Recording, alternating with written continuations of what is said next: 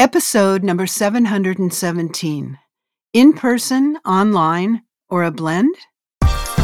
You're listening to the official BNI podcast with BNI founder and Chief Visionary Officer, Dr. Ivan Misner.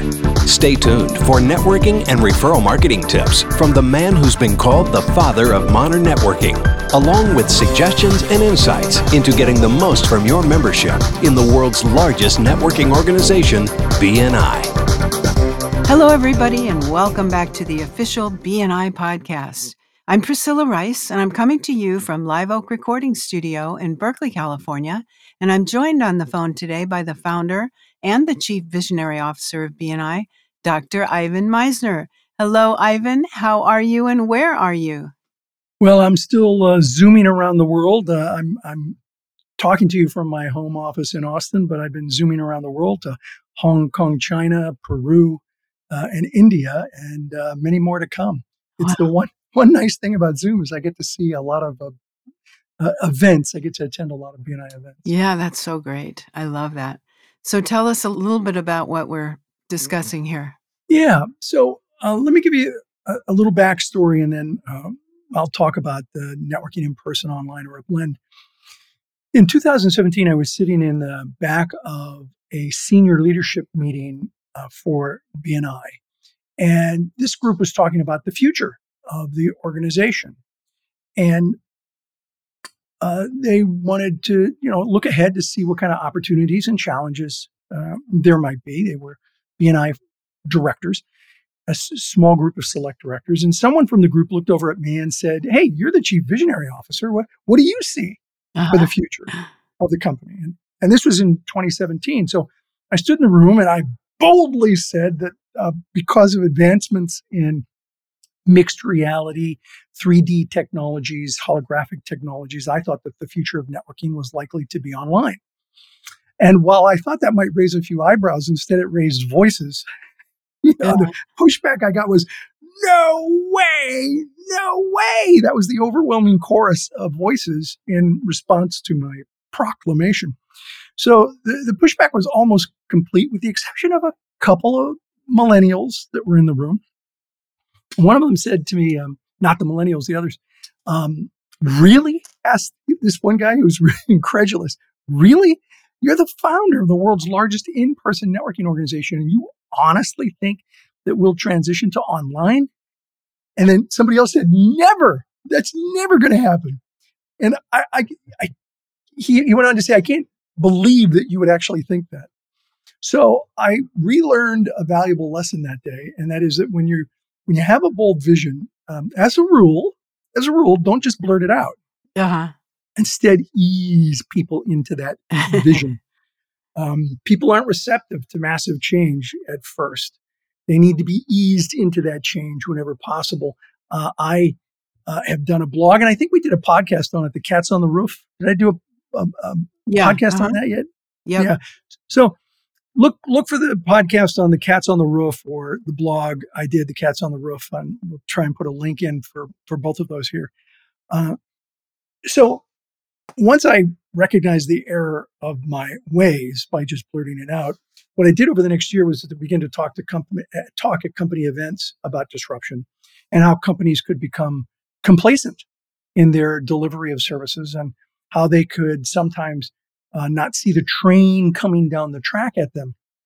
And I spoke, as I know I have in previous podcasts, about Kodak and Sears and Blockbuster as examples of what happens if a company becomes complacent with their operations. So I had hoped that these stories would get directors and eventually members thinking about disruption. I wrote an article about disruption. We'll try and put a link in this podcast transcript to the article I wrote at Entrepreneur about disruption.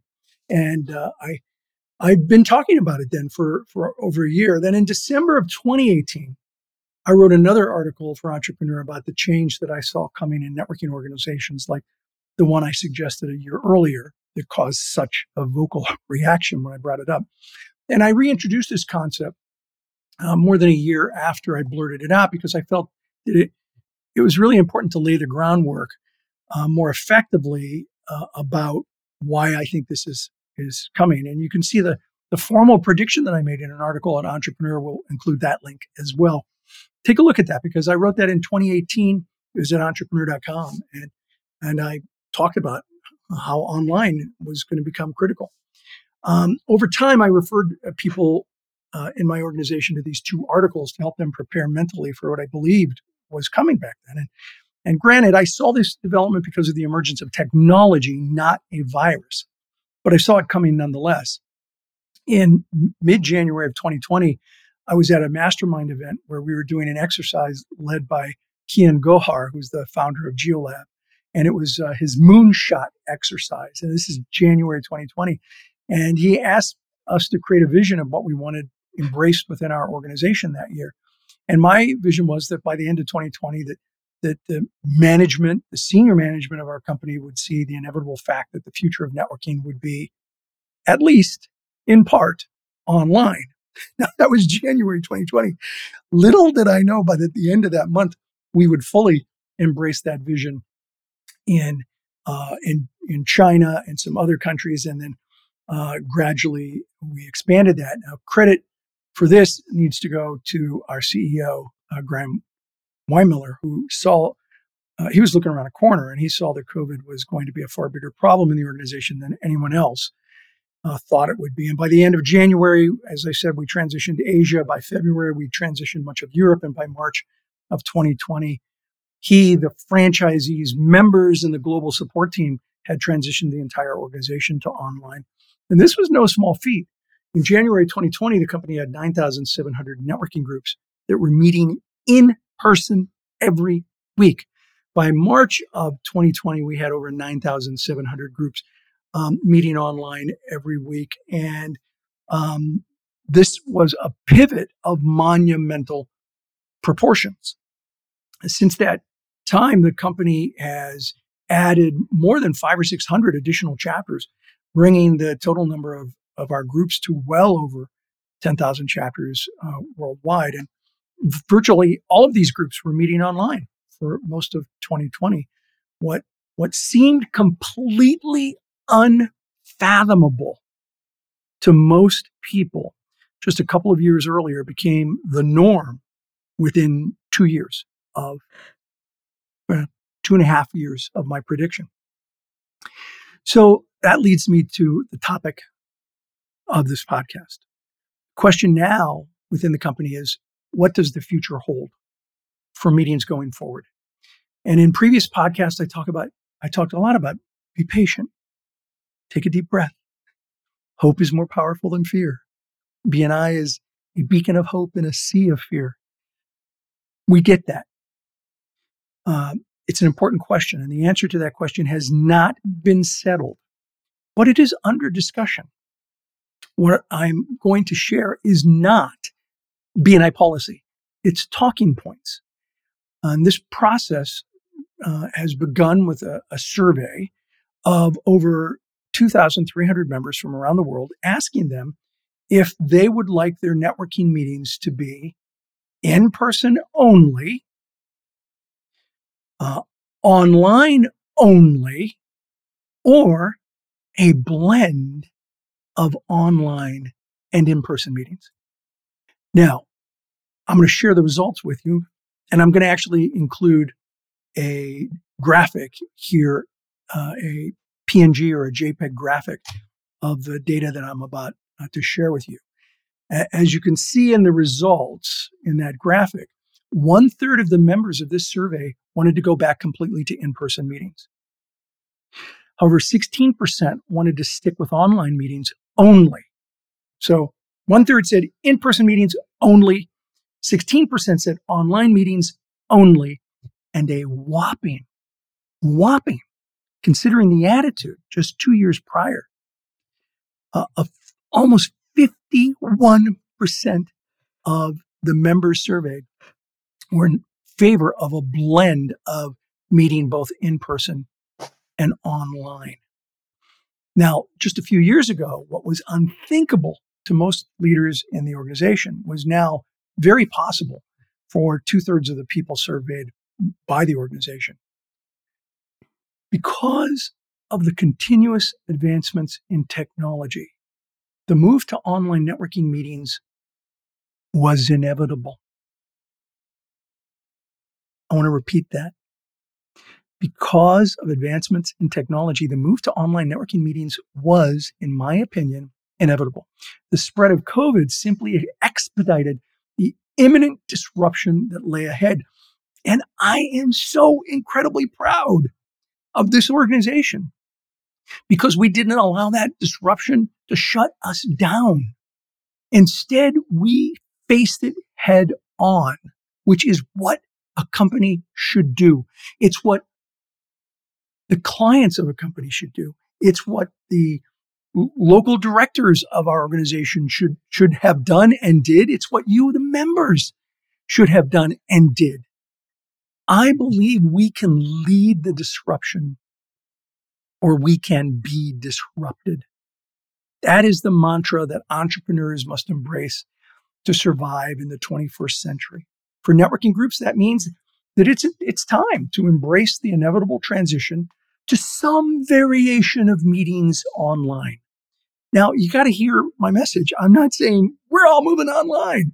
I'm saying that I do believe that a blended approach might be the perfect time for that. It might be the perfect time for a blended approach. For most business people, meeting in person and shaking someone's hand when it's safe for us to do that again has no online equivalent. And I agree with that. That's why I think a transition that is a blended variation of meeting online and meeting in person is brilliant. And it's low-hanging fruit for BNI chapters that are in cities that have snow days. That's an easy yes. But even for other chapters around the world, I think some blended version is likely to be in our future. That doesn't mean you're not going to go back to meeting in person. You may, but keep your eye on the technology because things are changing. That's my message. Priscilla, any thoughts? Yeah, well, we've been thinking about it in our group, and I think the ideal relationship would be 3 online meetings and 1 in person. And on the 1 in person, you would make kind of festive, like you could have a potluck or whatever and make it, just really special. Well, I love the idea of 3 in 1. Again, that's not company policy. I love that idea. I'm not sure I'd make it festive. I would, in fact, try to have a regular BNI meeting. That would be my suggestion.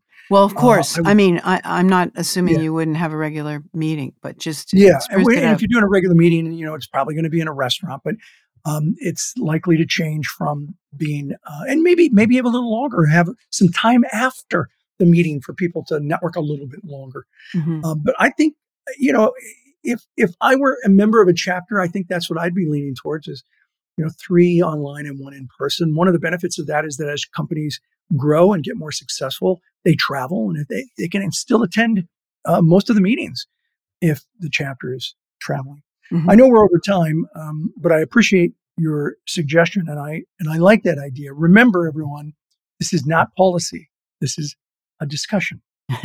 Be patient. Right. We'll get through this. I am so proud of all of you and how we made it through this COVID craziness. We will be okay. Eggbach, everything's going to be okay, I promise. Back to you, Priscilla. Okay, thank you so much, Ivan. That was great. Well, that's it for this week. I'd like you to know that this podcast is sponsored by MeisnerAudioprograms.com. These audio programs will provide you with the tools and the inspiration to powerfully enhance your BNI experience and help you boost your business. So check out the great material available to you at MeisnerAudioprograms.com and use the promo code IVAN50 for 50% off all the audio programs, and all the proceeds are going to go to the BNI Foundation. So thank you so much for listening. This is Priscilla Rice, and we look forward to having you join us again next week for another exciting episode of the official BNI Podcast.